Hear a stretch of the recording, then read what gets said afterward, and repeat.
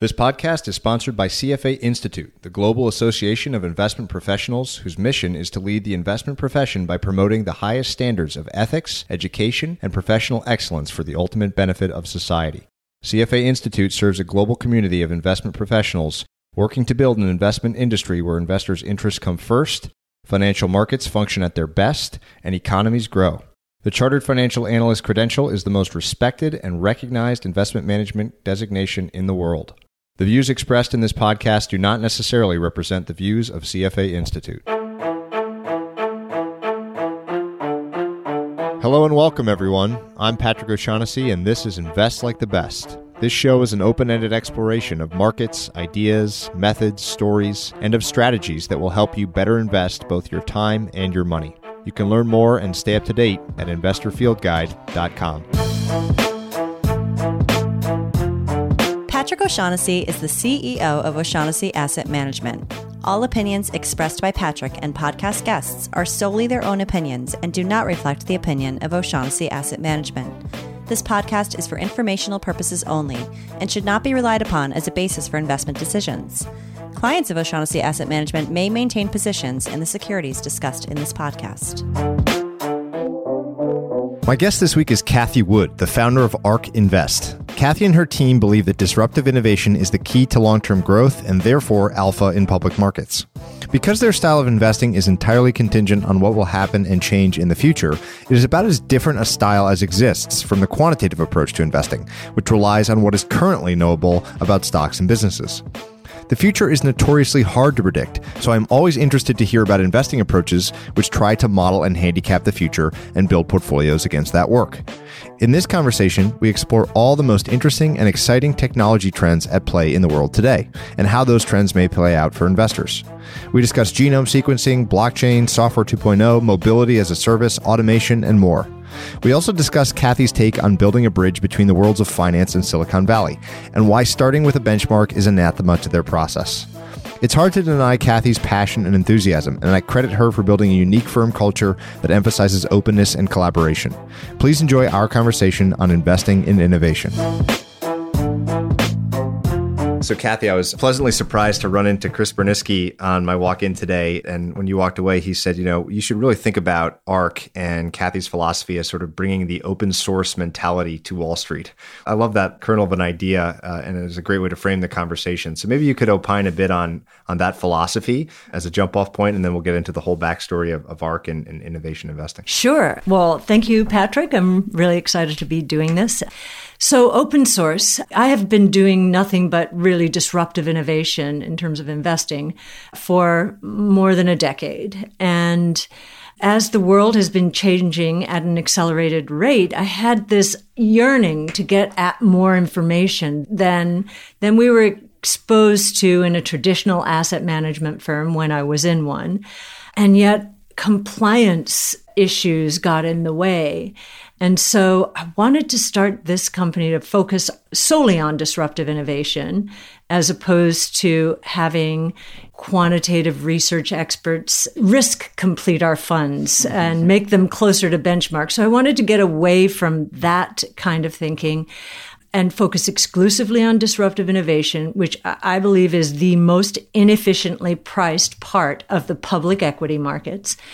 And then the second thing I wanted to do was add new dimensions to research. Social media, using some of the technologies that had disrupted industries that we had been following for years. So using social media, that includes Twitter, LinkedIn, Facebook, Medium, any social media that our analysts felt comfortable on, as well as crowdsourcing, and then allowing thought leaders onto our research intranet. They tend to be professors, venture capitalists, entrepreneurs who, as we exchange knowledge, are interested in pushing the frontiers of knowledge forward.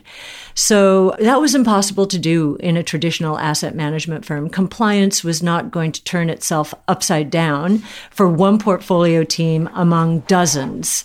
And so I felt, okay, this needs to be done, and I should do it. Can you describe in a little more detail that platform You mentioned collaboration, I think, is a key part of this, and using some of these technologies. Like, what are the nuts and bolts of that? How does that actually work? As far as the social media part of it, we are pushing our research into Twitter, especially Twitter, as it is evolving. The research is evolving, not when it's finished. And why are we doing that? For a couple of reasons. One, we want to live in the communities we're researching, and we feel we have a competitive edge this way. And sure, anyone can watch what these people are saying, but it is in sharing. I really do believe we're the first sharing economy company in the asset management space, certainly as it relates to research. The sharing part is the powerful part. And I'll give you an example of that. A year after we had started this, Chris Berniski had become prolific on Twitter. After, in the beginning, I think he was wondering, what the heck is this? And he was beginning to network intensively in the blockchain space to a point where many people in that space thought ARK was a blockchain company of some sort. Coinbase approached him and said, this was after we had published our first white paper on Bitcoin. Could Bitcoin serve the role of money? And we did that in collaboration with Art Laffer, who had never put his name on anything like this before. And Coinbase got hold of it and came back to us through Chris saying, we'd love to write a white paper with you. And I said to Chris, why do they want to do that with us? I mean, we've barely existed for 1 year. And he said, well, we are sort of the bridge between that world and the financial services world. And then I really got it. And here I was the one who came up with this idea, but it was going to work so much better than I originally conceived, because in August of 2012, when I first conceived of this ecosystem, what was Twitter? It was for celebrities, tweens, teens, right? And we had no idea how it would churn out of those and into knowledge workers, particularly in the innovation world. So we were able to write this paper with Coinbase, and we got access to information that nobody else had. It was their information. They wanted to write this paper. They wanted to help the financial community understand why and how crypto assets could become a completely new asset class. So it was when I had that experience that I said, okay, this is going to work. You mentioned earlier that disruptive innovation might be the least efficiently priced thing in public markets. I would love to get to, and I can't wait to get into some of the verticals here, things like mobility as a service, some of the areas that your firm and your research team focuses on. But first, I'd love to just talk about that idea, because a lot of the themes, as I was reading the research in preparation for this talk, are really the things of venture capital more typically is what you would think of when you're looking at the sorts of things you're looking to invest in, but via the public markets. So maybe describe why you feel that's true, why disruptive innovation is so inefficiently priced, and what the drivers of that gap closing will be. Hopefully that will be a good thing for innovation investors. Talk me through the thinking there. Sure. So in the public asset management world, we've seen two big trends. One is passive. So passive simply mimics benchmarks, indexes. Now, what is that? That's very backwards looking. The stocks at the top of these indexes are there because of what has happened, what success they have had in the past.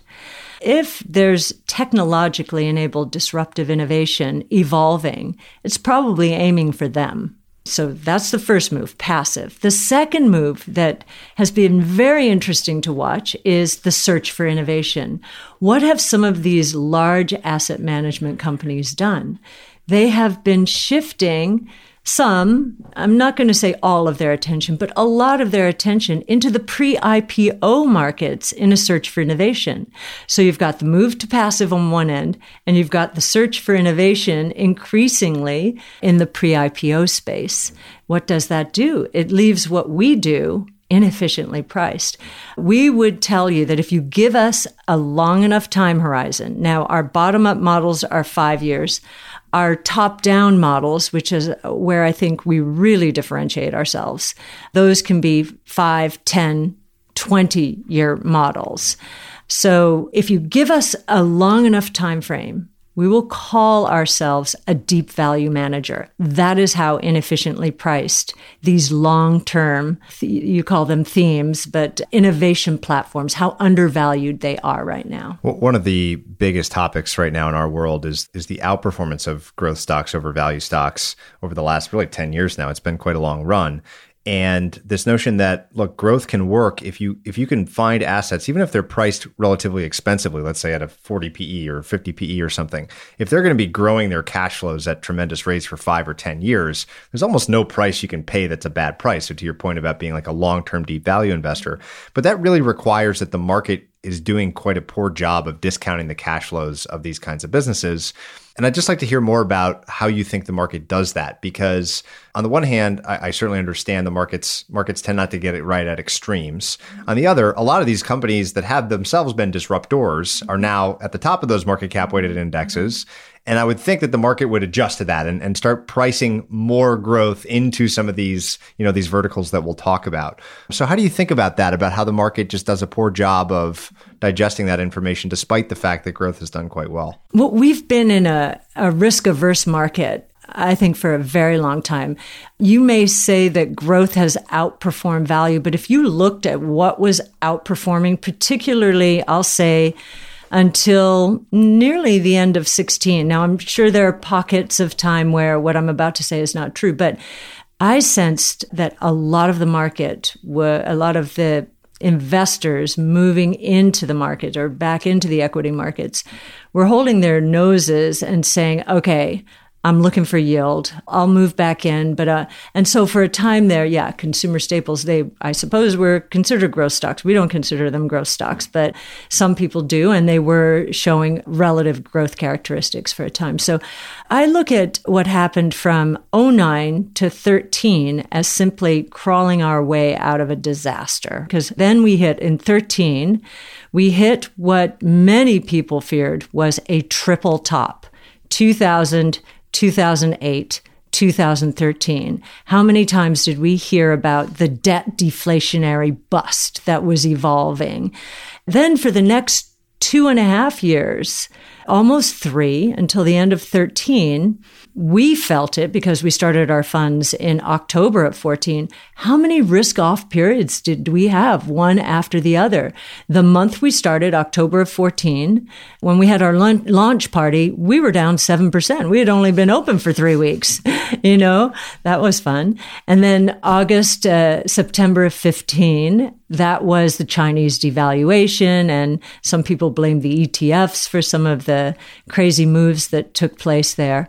So that was rocky. And then, of course, January, February of 16, oil prices collapsing, many people thinking China was imploding, and yet the Fed was tightening, earnings were disappointing. That was a severe one. Then we had Brexit, and then the last one we had was the election.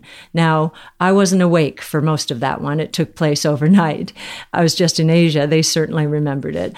So we went through this period of extreme risk aversion.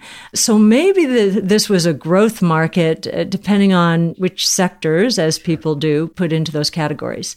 We think the real bull market started in 16, at the end of 16 with that election. And we began to see investor time horizons extend. And I think the reason for that is because they feel their own lives changing, their children's lives changing, and they know they don't have enough exposure to it. So they actually have been using our strategies as a hedge against the possibility that their more index-based strategies are filled with value traps, that our strategies exist for that reason, to capitalize on these new technologies that will create value traps. Well, let's talk about the strategies themselves, how you think about them, how you construct them. It's not one strategy. There are multiple strategies here at the firm. You mentioned top down and bottom up, so maybe we could start with those two ideas. maybe starting with top down, it sounds like that is something you really pride yourself on. So in your 2018 kind of big research ideas presentation, there are things in there that people will recognize: crypto assets, mobility as a service. I'd really like to talk about that one. Frictionless transfer of value, all these kind of top down big thematic ideas. And I think of ARK very much as a thematic expression of some of these ideas. So talk about those two. How do you balance those? Sure. In terms of actively managed ETFs, we have 4. So they all revolve around the 5 biggest innovation platforms that we see evolving at the same time. Something we haven't seen since the late 1800s. You had to go back to the late 1800s to see multiple innovation platforms evolving at the same time. So back then, telephone, electricity, and internal combustion engine. From that point until very recently, we didn't have 3 or more evolving at the same time. We maybe had 1 or 2. Today we have 5. So we've never been in a more fertile environment for innovation. So the 5 are DNA or genomic sequencing. The second is automation, which includes robotics and 3D printing. The third is energy storage, so the wholesale shift, we believe, of transportation from the internal combustion engine onto the grid effectively. Then next generation internet, which features heavily now artificial intelligence, particularly deep learning, which we think now is software 2.0. Then finally, blockchain technology. Now, blockchain is built on top of the internet, but we think it's such a big platform evolution here that we wanted to separate it out and focus on it exclusively, analyst by analyst. So how those 5 categories, why those 5? What are the criteria by which you say this is something on par with electricity? Or I just finished this fascinating book called Creating the 20th Century that describes the key ingredients for technological change as those of energy source. So you mentioned some of that. And what the author calls prime movers, so internal combustion engine, changing to something else. And so he draws the constellations kind of back then, kind of like you are today. What are your criteria for that? So I'm sure there's numbers, 6, 7, and 8 that didn't quite make that cut. What are the criteria to be one of these like kind of game-changing platforms? Okay, so they're foundational. So let's take DNA or genomic sequencing. The innovation that is going to come out of that is mind-blowing. But the first thing we focus on is let's just focus on the foundational part. These foundations submit to something called Wright's Law. Now, if you know Moore's Law in the semiconductor space, you have a decent idea of what Wright's Law is. It is effectively Wright's Law in the semiconductor space. But Wright's Law is for every cumulative doubling of units produced, how much do costs decline? Got it. So we are very focused on those technologically enabled cost curves or learning curves. And then the second question we ask ourselves is, okay, for every percentage point decline in costs or price, how much does demand increase? Is this technology ready for prime time? Is there going to be a take-up of this technology at this price point? You would have known in the early 2000s that personalized medicine was not ready for prime time. And the way you would have known that is it took almost $3 billion and 13 years of computing power to sequence the first whole human genome. Now, you could have cut that in half to 1.5 billion, and you still weren't going to scale very much. There would not be much demand, right? Now, after years of declining 40% per year sequencing costs, we're down to less than $1,000 in a few hours of computing power. By 2021, it'll be $100 in a few minutes of computing power. And then it will become a part of our annual physicals, right? Now, why is this so important? Everything follows from this. If we have our DNA sequenced at each physical, what will we learn? We will learn how our genes have mutated from year to year. And mutations are the beginnings of disease. So wouldn't it be nice to catch cancer in stage 1 instead of, as so often it is today, stage 3 or stage 4? This could not happen without DNA sequencing. Then what comes from that? Oh, well, if a mutation is like a programming error in the 3 billion lines of code in our DNA, then we can probably figure a way to edit those errors. And so CRISPR, gene editing, is now, we're just writing a white paper on it. It should be out in the next month or so. But the ramifications are provocative. But it all starts with that foundational technology. None of this could happen without sequencing. I wonder if we could do those foundational technologies for the other four. Energy storage, battery technology. Yep. Elon Musk is pushing the envelope. He's adding silicon to anodes. He's taking cobalt out. There's a little bit left, but his aim is to take it out. That's the real gating factor. And, batteries, which have been, from a cost decline point of view, very slow relative to other technologies, those cost declines are accelerating to some extent because of what he's doing there in the batteries themselves, but also the battery pack systems that he's put together. Remember, in the day, investors and other auto manufacturers certainly made fun of him for lining the bottom of his cars with cell phone batteries. It was a joke in the beginning. But I think he's going to have the last laugh. The battery technology is, the cost declines are accelerating here so that we believe by 2022, the cost of an electric vehicle, average electric vehicle, will be below that of a Toyota Camry. And when you're dealing with these immature technologies, what you can then say is the Toyota Camry is mature. Its costs are not falling. In fact, they're rising a little bit. And the EV's costs will continue to fall further below. And out of that comes our work on autonomous vehicles and autonomous taxi networks, which we've been working on these models for, some of them at AllianceBernstein, we could not take them with us. So we started all of them here. So they're 4 years old. And what's really interesting about our research ecosystem, just to get back to that a bit, we have professors taking these models into their classrooms. These are PhDs going for they're going for a PhD in automotive engineering, and they're taking our models and building on top of them. And all we ask is that they share their insights with us. Because we know they're not going to build these models in a semester or a year. This is, again, part of the sharing economy and sharing insights. We get them questioning our assumptions. We get them battle testing effectively our models, which is fantastic for us. So robotics and 3D printing. So I'm curious to hear your take on that. Yes. So interestingly, we're very focused on industrial robots, not consumer robots. Industrial robots have been historically more of an old industrial world technology, especially in the auto sector. I think the auto sector today accounts for 40% of all robots. Well, they're all caged up, but we're now seeing the dawn of collaborative robots. So these robots are, they can interact with human beings. In fact, human beings can show them how to pick and pack and then, just guide them along and then let them do it themselves. Sam Korus has done all of our work in the industrial robot space, but based on our analysis, we were able to get closer to the mark in terms of industrial robots, the units out there, than the International Robotics Federation, I think. They just came out with the number for 2017, and they had predicted 340. We predicted 365, and it's now 1,000. Yep. And it's now, so you can see how early, right? Now it's at 385. Okay, yeah. So we were a little below, but we were better than the robotics.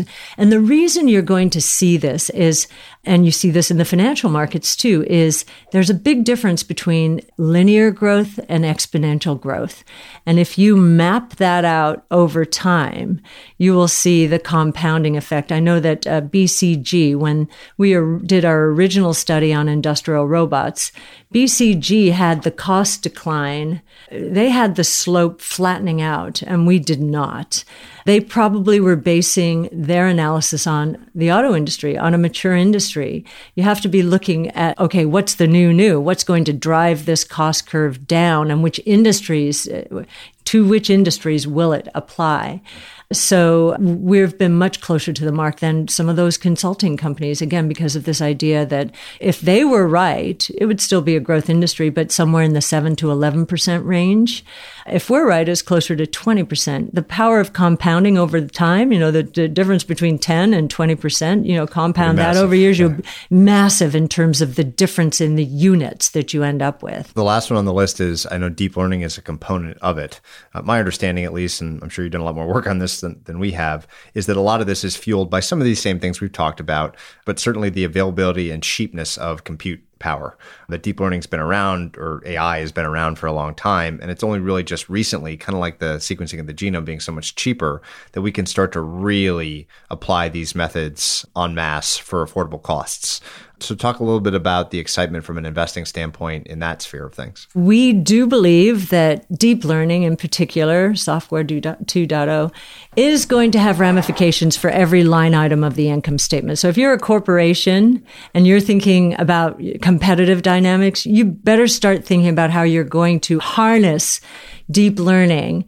Now, we have a long way to go yet, but when you see DeepMind winning in the AlphaGo competition, you begin to think, okay, this is pretty interesting. You see Salesforce.com went from 1 billion predictions per, I think in the fourth quarter, this is their Einstein, their artificial intelligence, 1 billion predictions.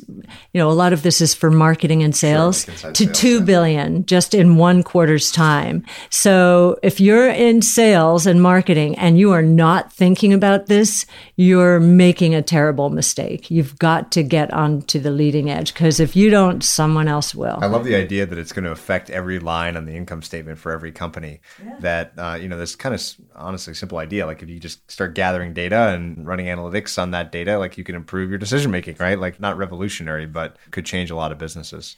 Absolutely. And what's so interesting about software 2.0, or, deep learning and so forth, is I don't think people understand that what had been holding this back over the years was human beings.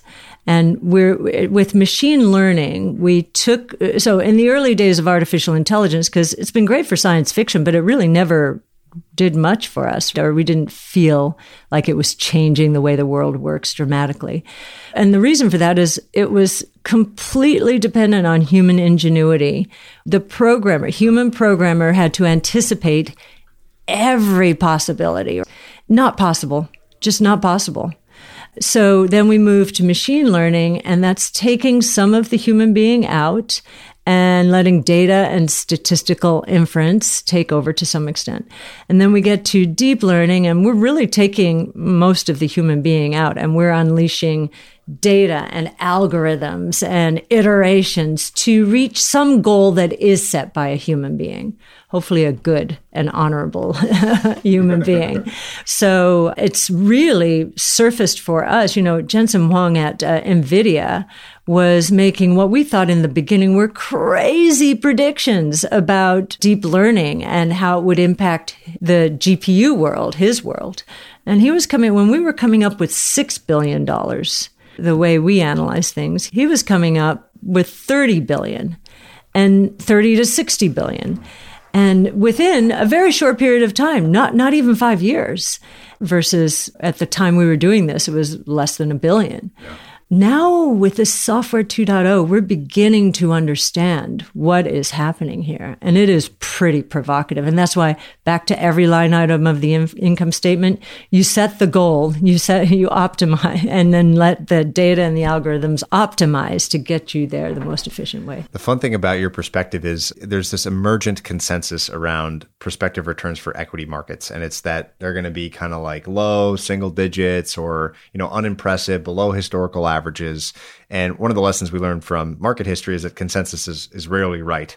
And so I always think, okay, what are the two opposites of that? And one is kind of the scenario you've described for a part of the market. I'm not saying you're saying the whole market's going to do really well, but maybe the beginning of a long bull market. And then of course the other would be, a very negative market. So let's talk about how you take these top-down let's call it, there's beta behind these top-down ideas, how you then express these from the bottom up. So if I believe that, pick any one of these kind of top-down ideas is going to create enormous economic value in the future, I then have to get a second thing, which is like building a portfolio around those things. So talk about that bottom-up component of what you do and how you take the top-down and then express it with actual assets. Sure. A lot of analysts and portfolio managers screen indexes to get ideas, or they use factor analysis. There's something they do with an index. We're not using any index. We honestly don't. We're index agnostic. I saw your active share is like 90 something. Yeah, 95, 96, 98. We had 99s at time.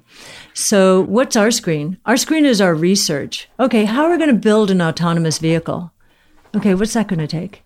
Well, I can tell you I was floored when Tasha Keeney came into our brainstorming session after she finished on paper what would be an autonomous vehicle. What was going to power that autonomous vehicle? It was going to be the brains, the central nervous system of going to be a GPU. I said, what? I said, the market doesn't know that. The market has no clue. This was 2014. NVIDIA was nothing more than a PC proxy. And then James, in the same brainstorming session, and I would encourage you to join us anytime you'd like, he said, well, okay, that makes sense because this is an AI or deep learning problem. And GPUs I said, do that best. And GPUs do that best. I said, James, the market doesn't know that. I know you worked at NVIDIA for 9 years and you know that, but I didn't really know that. I didn't know that. I hear everybody talking about artificial intelligence. He said, no, they have 80% of the training market. You can't do it without it. In fact, you can't do it any other way. Maybe the inference market is up for grabs, but the training market is GPUs. And I said, okay, nobody knows about that. And then, wouldn't you know? Market gets it right eventually. No. What happened then in the same meeting, Manisha, and this is why we do these brainstorms, Manisha said, it's funny. At the end of the research papers that I read on genomics, invariably, NVIDIA is mentioned. I always wondered that, why? And James said, well, yeah, because you're going to need artificial intelligence too, deep learning to understand pathways and everything. And I, as the portfolio manager, I was sitting there saying, okay, this has to be one of the biggest inefficiencies I've ever seen in the public markets. This was 2014. So NVIDIA was somewhere in the $6 to $10 billion range. Today it's 160, 170 billion. Not so long ago. That's how big the inefficiency was then. Now we would say it's still inefficiently priced because we've built our models out for autonomous vehicles. That's one of their killer apps. We've built it out there for data centers, so artificial intelligence, deep learning, virtual reality, augmented reality, and throw in genomics and seismic and the oil industry. There's just, there are so many applications. So we still think that investors don't have it right. And we are not even giving Jensen Huang full credit for his estimates out there. So what I've just illustrated is the screen for our portfolios is not an index. It's our research, as it should be in terms of the kind of thing we're doing. We want the stocks to come to us, and there's always a cornerstone stock. And then you look for the ecosystem around the cornerstone. So in DNA sequencing, the cornerstone stock is Illumina. It has 90 to 95% share of all the base pairs of DNA sequenced in the world today, including China now. China gave up. Well, it seems like they'll never really give up, but they've had to reorder from Illumina because their efforts after buying Complete Genomics did not work. They do not have their own DNA sequencer. And yet they want to be number one in the world in terms of the genomics revolution.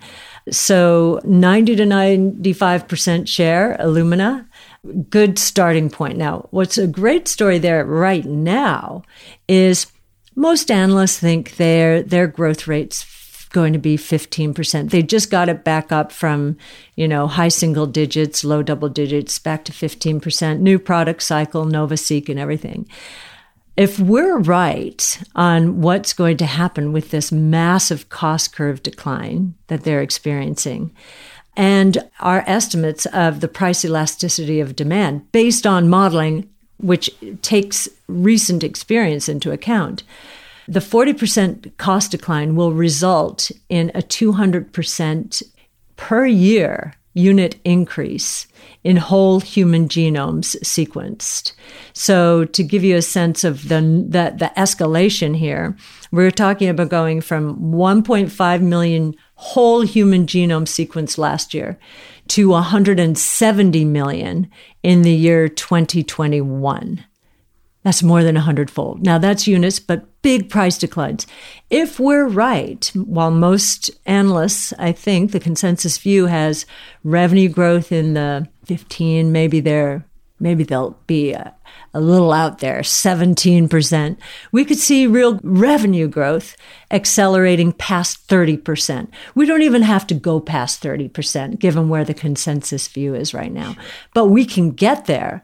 And the way we also get there is I just gave you whole human genomes. We haven't even talked about plants, livestock, viruses, bacteria, the microbiome, cancer tumors. Cancer tumors have to be sequenced and then resequenced and resequenced. So what this top-down does for us is it gives us perspective. And because the rest of the world is so much more short-term in its focus, and I think that's a function of two crashes in the last 15 to 20 years, tech and telecom, and then 08, 09. So, this idea of what are you going to do for me today became the prevalent view and the prevalent way of looking at stocks. We just think that's wrong, especially given what we do. And I'll just add one more thing. Many, whether they're consultants or portfolio managers, investors generally, they consider what we do to be, we're focused on niche areas of the market. That's not how we're thinking about it. This is how the world is going to work.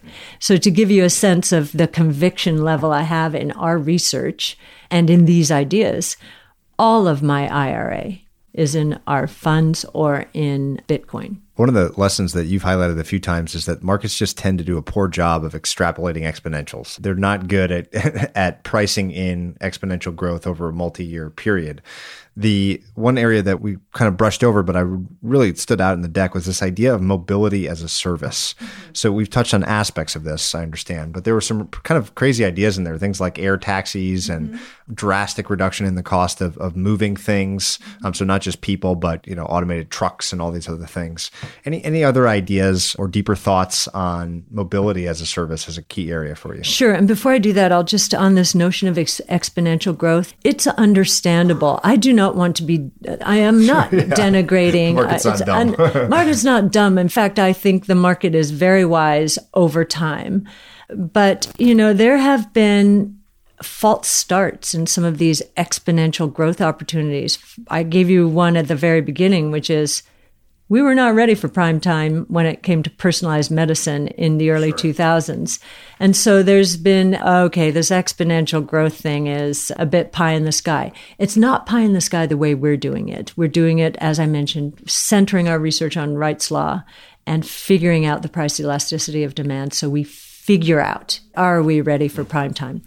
So mobility as a service, it's such a fascinating, it's going to happen before we know it. And in fact, it's happening now. Google's out there with its cars in Arizona. Mobility as a service is going to happen, and it always comes down to economics. First thing that's going to happen is what I mentioned earlier, the price of an autonomous vehicle dropping below that of a Toyota Camry.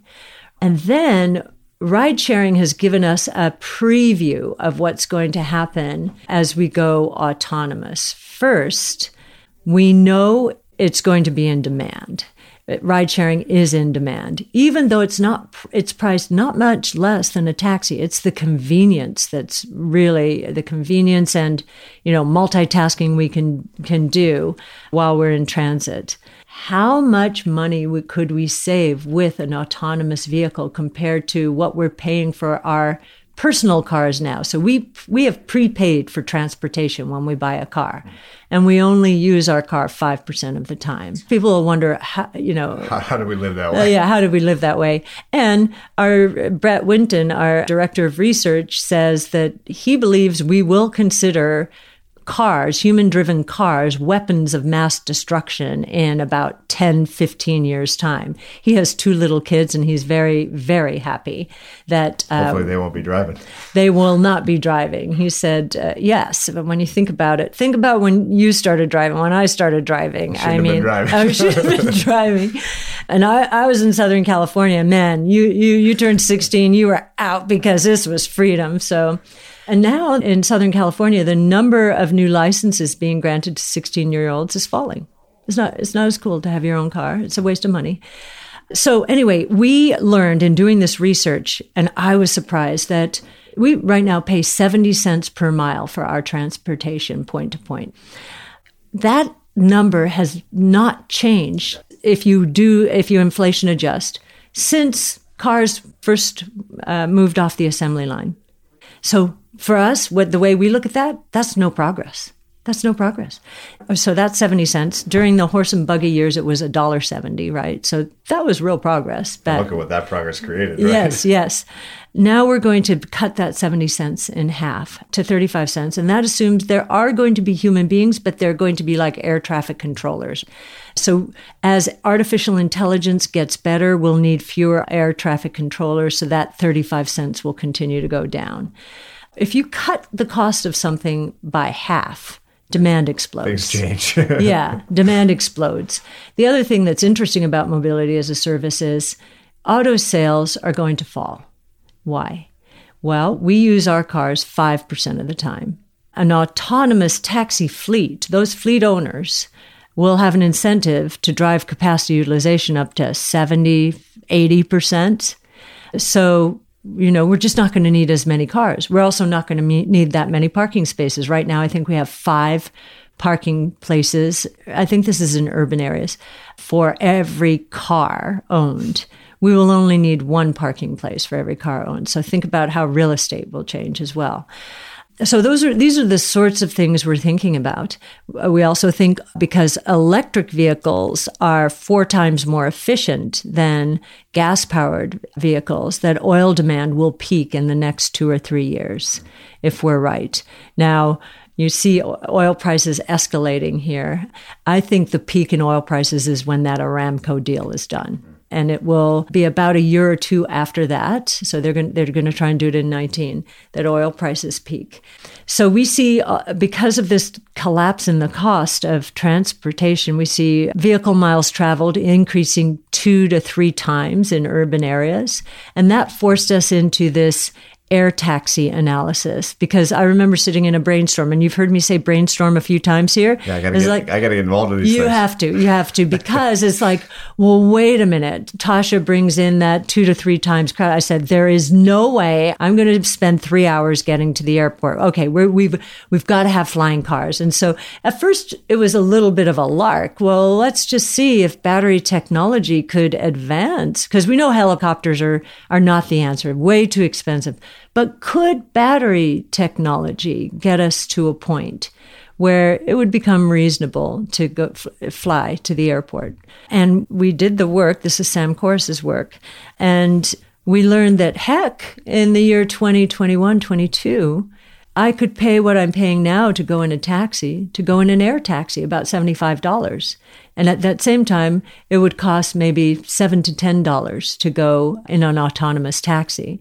So the relevant comparison to that 35 cents per mile that I mentioned before, so dropping from 70 cents to 35 cents, in a taxi, it's $3.50.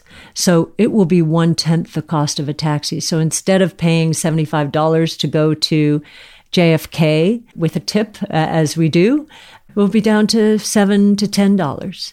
And so you understand why it's going to be so crowded. So that's what got us to our air taxi. We did the freight drone work in 2015. And this was Tasha doing that work. And we learned back then that Amazon, who was the most advanced in drone technology, that Amazon would be able to transport a 5-pound package over 10 miles. I think that's right. Yes, a 5-pound package over 10 miles for $1 profitably, based on, again, pulling apart a drone, trying to figure out its components, what it would all cost. And we were surprised. Silicon Valley came back to us. We got so much incoming DMing, over Twitter and emails saying, how'd you do that? Where'd you get that? And where'd you get those numbers? And it was then that I realized, ooh, this is really interesting. We are doing something, the kind of research we're doing is, and I've corroborated this since, is the kind of research I thought venture capital was doing, that Silicon Valley was doing. But it's not. It's not. And it was like, wow, we could really serve as a bridge. Silicon Valley and financial services have, very different ethos. Yeah, very different ethos. You're right. And we have to live with each other. We have to get along. We feed off of each other, and yet very different dynamics. And as you say, ethos. I was thinking, wouldn't it be fantastic if we could be part of the bridge between those two worlds? It would be a great service, I think, but also it would be a valuable role. And so we've even started thinking about, someone has come to us, the kind of work we could do in a venture world and change the dynamics there a bit. Because I'm sure there are a lot of companies, small startups, that don't get into that club. And it is a club, as I'm learning more and more. Oh, yeah. They don't get into it. They're left out, but maybe it was a promising technology. That's the only reason I would want to do it, is to make that world more efficient in the way that we're trying to make the public world more efficient. I wouldn't want to be a Me Too. One of the things I've found, certainly in the Twitter world, where I'm pretty active, is that the fastest way to learn is to be even just slightly wrong in public. Yes, yes. you get corrected very quickly. Perfect. So that is exactly why we wanted to do this. We need to battle test our assumptions, because we're dealing with exponential growth. If we make an incorrect assumption and then carry it out, we're going to make an exponential mistake. We're just going to be really wrong. We'd have a crowdsourcing part of our ecosystem as well, where because we put our research up on our website, our conclusions, not our models, we are quite happy to have blog aggregators like Seeking Alpha take our research, slap it on their site if they think it's going to drive traffic. And why are we happy? We don't have to do anything. We can just watch the bulls and bears insult one another over our assumptions. And we can also find out, okay, have we thought about every contingency or everything that they are feeding to us here? And that will likely, if we haven't, it will become a part of a brainstorm. And it's much better for us to catch our errors early and then correct them and be told in no uncertain terms how wrong we are. Yeah. That's fine. You've mentioned your team quite a number of times and a number of different members of the team as research leads in different parts of what you're doing. I would love to hear a bit about your thinking, philosophy, evolution when it comes to who you want to hire, what you look for in people doing this kind of work. In asset management, obviously, you want the best research people possible. What does that mean to you? What it means to me, and again, I'm going to say this, but very respectfully, it's unlikely we'll hire anyone from the traditional financial services world, traditional asset management world. It's not because they aren't smart. They are so smart, but they have been trained in a certain way that is not who we are at all. And there's a place for what they do. And there's a lot of that going on right now, especially the bottom up. And, we are, as bottom up stock research driven, we listen to all the earnings calls, but we don't have the same time horizon. That's the difference. What we like for our analysts is domain expertise. So James Wang, I mentioned earlier, he was at NVIDIA for 9 years. So that is the artificial intelligence chip company. And he's highly networked in that world. And I think what we've done is given him a platform. He's really thriving on it. He's very active on Twitter now. Took a while for everyone to rev, but now they see the power of this. So now he's being invited to do conferences around the world on artificial intelligence. So that's part of what the sharing thing, they know he knows his stuff. And by going to these conferences, he's networking with people in a way that most financial analysts can't. Manisha Samy, she was in Stanford University's biology research labs doing research for 8 years, 4 of them in high school, 4 in college.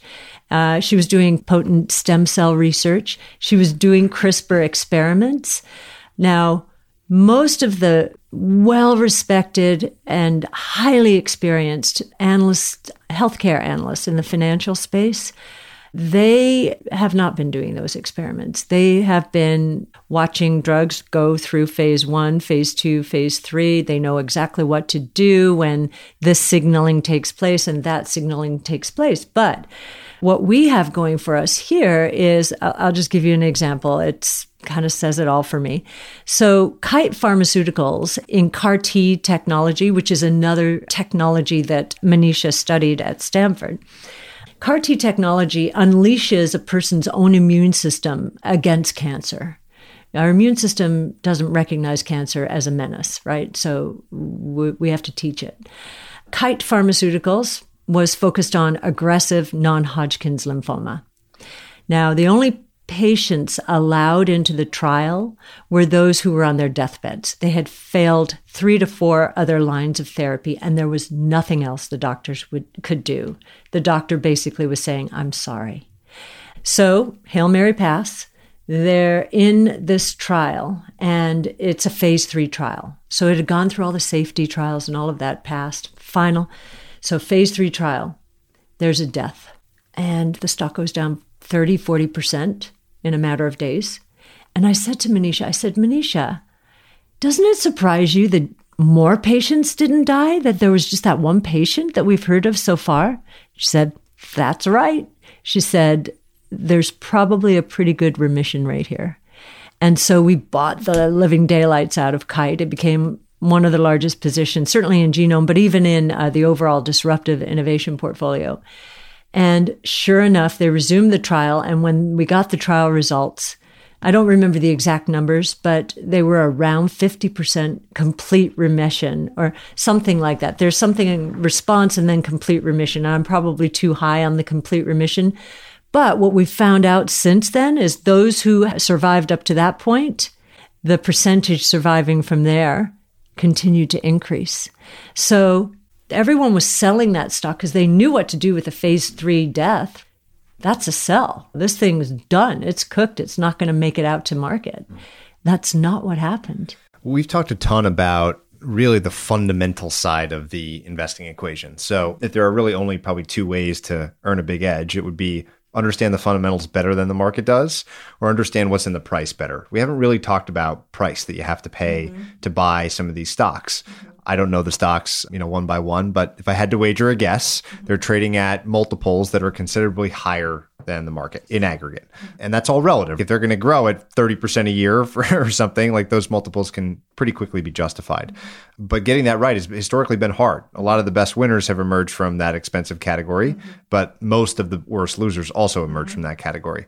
So that raises the question of risk and price, and as it pertains to your thinking around selection and building a portfolio. And I would love your take on those ideas. Sure. So it comes back to time horizon again. So if you looked at our portfolio, we've had value managers and growth managers say to us, value managers in particular, we would never buy one stock in this portfolio, but we know they're going to be a problem for, some of those stocks are going to be a problem for our portfolio. So we'll put you in as a hedge, kind of holding their nose, right? So very high multiples in the short term. And one of the reasons for that, we want them to be spending aggressively to capitalize on the enormous opportunities ahead. This is going to be like Amazon in the early 2000s when I remember in 2002, it wasn't long after I joined my last firm and, we're in the middle of the crash and I put Amazon in the portfolio. Literally, it was like they were stunned. What are you doing? Like it's never going to earn any money. Internet's figment of Wall Street's imagination, and so forth. We learned a very important lesson from Amazon. If you can tell me that the revenue growth of a company is going to be sustained at 20 to 25% plus and accelerate in the later years as we enter the sweet spot of the S-curve, which tends to start happening when market share reaches 5 to 10%. If you can tell me that, I can, with my cash flows out there, especially as we see Amazon Web Services layering in, and now Amazon Marketing Services layering in, which is advertising. It's going to be an interesting dynamic in the next few years. And then logistics as a service. We do believe that Amazon will be a triple-digit return on invested capital company out there at some point. That's what Jeff Bezos said. I think he said it as early as the IPO, which was 96 or whenever it was. So we're not looking at current multiples. We're just not. And anyone who does will not want to be a part of our strategy. But what we're doing in terms of our scoring system, so we do our top down and then we do our bottom up. And then on top, we have a scoring system. The score, 0 to 10, anything that drops below 5 just is out of the portfolios. But some of this is subjective or qualitative, one of them being company management culture. You need the visionary, you need the drive, you need change fast, agility. One of them is moat, which it was interesting to hear Tesla or Elon Musk in his last very colorful conference call say that moats are lame, and then proceeds to say the key is innovating faster than anyone else. That is his moat, right? Certainly on the battery side. So we have the scoring system, and one of those is valuation. So we believe every stock in our portfolio right now will, over the next 5 years, and we say to investors, if you can't give us 5 years, don't, because we'll make you too nervous, and we don't want to do that. But if you can, then we believe every stock in the portfolio, we believe today, based on our research, will deliver a minimum of 15% compound annual rate of return over the 5 years, not every year. So that's a doubling every 5 years. Why do we feel so confident in that?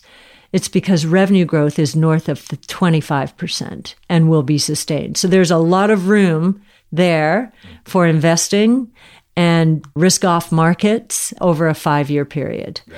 So that's one of our scores, and it changes the most of any. Why? Because of market movement. So a market can take one of our stocks. If we get one of the big brokers, if we get Goldman upgrading a stock, having been negative on it, and I don't know if they ever upgraded Red Hat, but that one or something, because they obviously were partial to Oracle. But if we ever get that kind of dynamic and a stock is up 30%, we'll be taking profits. And the same on the other side. We get Oracle, whether it was Red Hat in the day or Salesforce.com, saying we're going to wipe them off the face of the earth. You get these horrible moves down, and that's where we'll pick up stocks. So we're not momentum driven at all. We have talked pretty much exclusively about big ideas and investing. We haven't touched on the business itself. And I'm always, since I'm in this world, fascinated by the businesses behind the strategies. I was joking with Chris at the front that, it wasn't that many years ago that he joined you to do a number of things on the research side, and you were at like $300 million of assets. We're sitting here today, you're at 6-point-something billion in assets very quickly. Talk a little bit about what is behind that growth. This is a stark counterexample to some of the trends you mentioned earlier: passive, low cost, all of these things. So it's sort of an example that disproves what's been the common trends. So talk about why you think that's happened. Is it something that is marketing-led, sales-led? Is it because of this kind of more open source, interconnected research methodology? Who are the people that are buying your strategies, and how do they hear about you? Okay, well, we were very fortunate in the very early day to have a foundation offered to seed us, heard about the idea, and just wanted, and they're still with us, which is fantastic. So the first 4 ETFs, they seeded. So owe them. And then a second milestone was a state pension fund had followed me from my previous firm to here. They gave us $200 million when we had $19 million under management. So that was a second huge breakthrough for us. That was in March of 16. And right. So we started October 14, March of 16. And we had, talk about, having to be the cheerleader around here. We had for months plateaued at that $20 million level. And, a lot of you'll see a lot of young people here. They wanted to be a part of this because the way I had described it was, I can give you Chris as a great example of the kind of questions or resistance until they really understood how serious I was about this. So Chris, I met him when he was at Stanford. He was doing a big data project. At the time, my son was going around touring schools. And I said, he was doing it in the master's program or for the master's professors in the Earth Systems School. And I said, big data. Yeah, we're all over that. This was in 2014. And I said, you should think about joining us when you graduate. And he said, well, there are 3 reasons I'd never do that. And he said, the first is you're in New York City. And he's from Hawaii and California, right? And when I met him, he was barefoot with a skateboard and bleached blonde long hair, right? The second is I'd have to sit in front of a computer all day. And the third is you work in the financial services business, and that's the dark side of the world. And when he said that, I said to him, if you really believe that, then you must come and work at ARC. If you want to change the way the world works, you come. He didn't. I thought we were done with the conversation at that. 8 months after that conversation, he called me up and he said, do you still have a job for me? And I said, I knew he was a talent. I knew he was a great talent. And so I said, yes. And are you sure you want to come to New York City? Yep. I've been reading the research. I think this is what I want to do. And it was a great move for him. It was a great move for us too.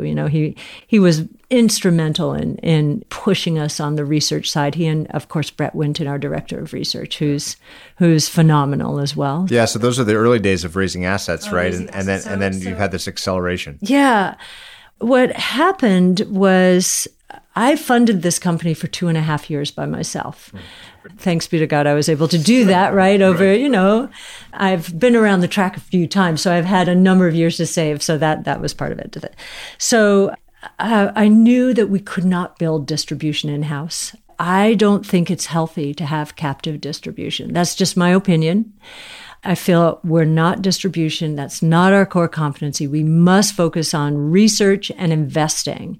We know who we are. So I was looking for strategic partners but we went to the altar a few times and then I just pulled out. I said, no, these people do not understand what we do.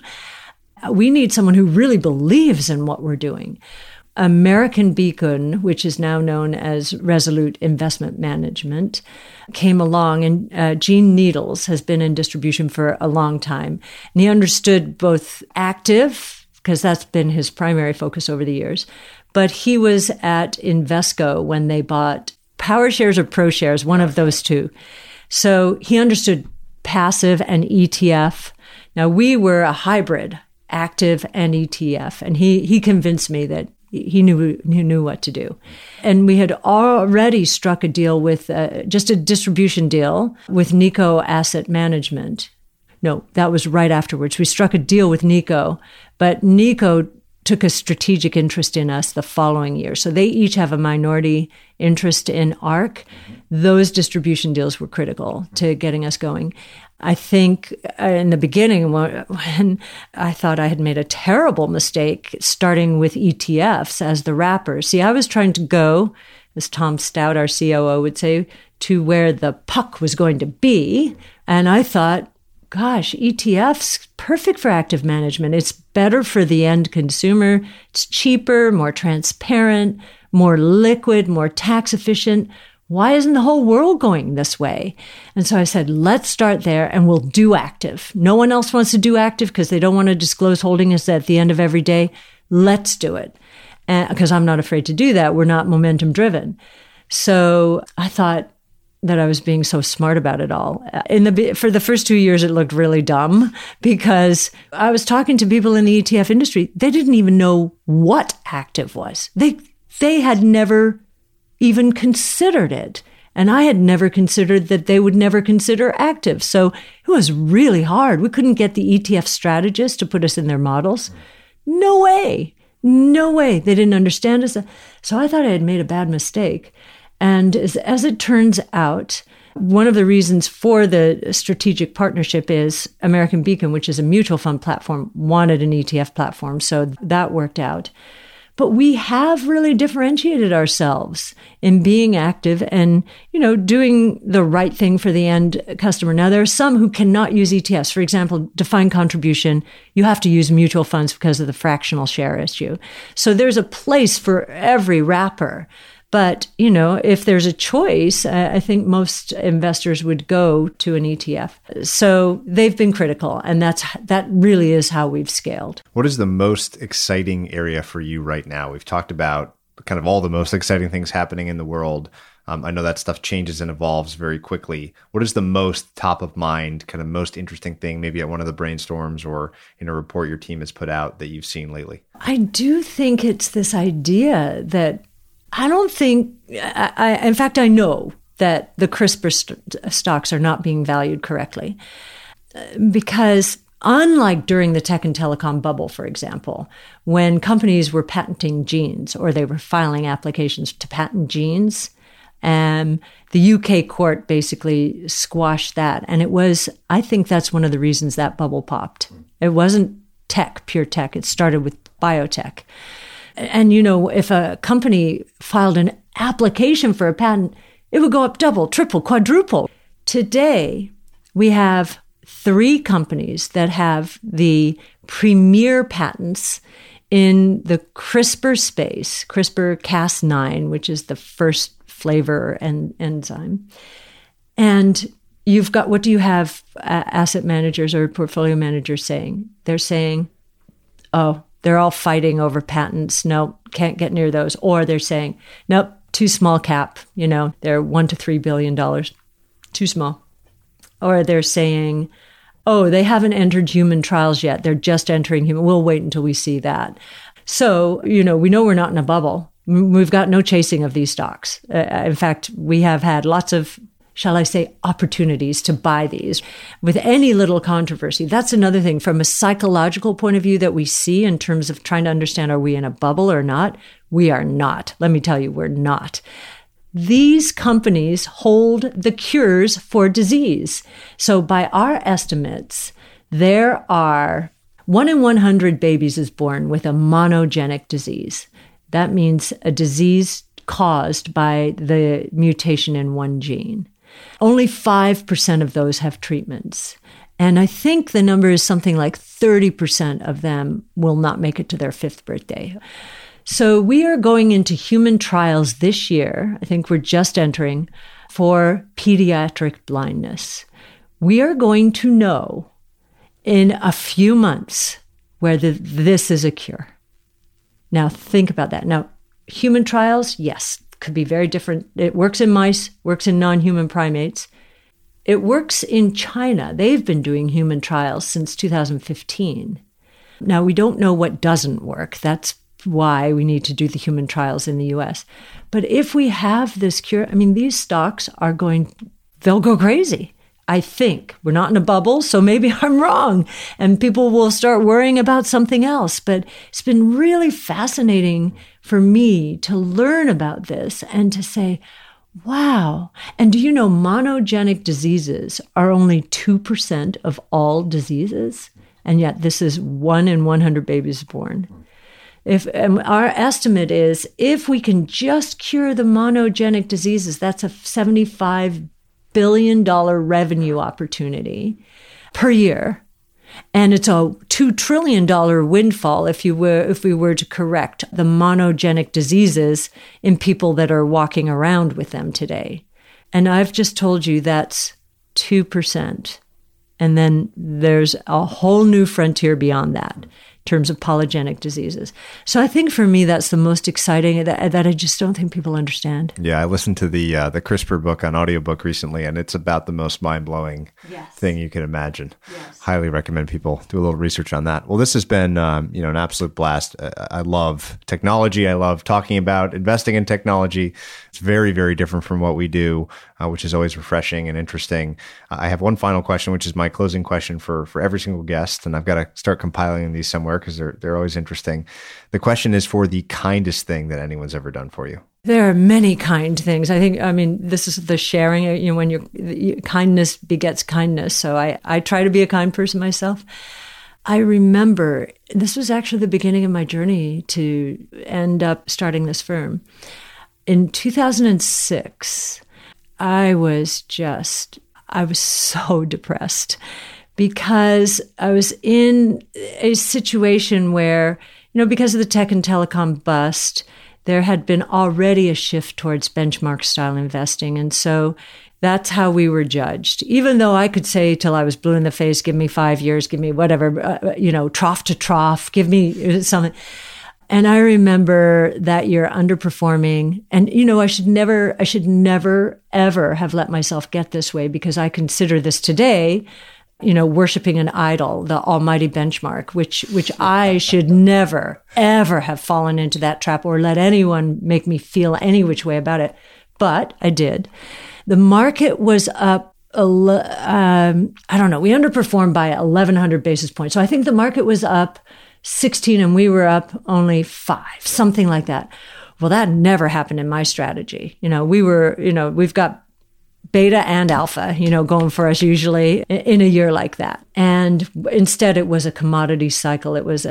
And I just remembered being very depressed. And I don't know if you've ever heard of him. You should interview him if you haven't. And I'm speaking about kindness from a professional point of view. That's how I'm limiting it to this conversation. But he gave me a plaque with a saying on it, and it's in my house today. And it said something like, it's from an ancient philosopher, and it was the most beautiful thing in the world was seeing the mighty, the brilliance and whatever other words he used as a person who's, I'm going to rephrase it, who is under the gun and suffering, how they strive to overcome that. And obviously, this is from ancient times. Everybody's gone through this. I happened to create an idol that I should never have worshipped, so I'm not happy that I felt that way. But it was he believed in what we were doing so much that he wanted to encourage me and tell me, look, fight on, keep going. You're going to win. Fantastic. Yeah. Who was that? His name is Kirill Sokolov. Oh, sure. 13D Research. Yeah. Right. And I found him in 2003 because I inherited a bunch of portfolios from a portfolio manager who was retiring. And I inherited, therefore, the research. And I found this research and I said, wow, this is fantastic. We are definitely simpatico, similar DNA. And we are now partnering. We've just been talking about doing some some dinners around the country, if not world, to expose some of these ideas to people who should be investing in them. Well, Cathie, thank you again for all the knowledge dump today. It's been a ton of fun. Thanks for your time. Thank you, Patrick. This has been fun. Thank you very much. Hey, everyone. Patrick here again.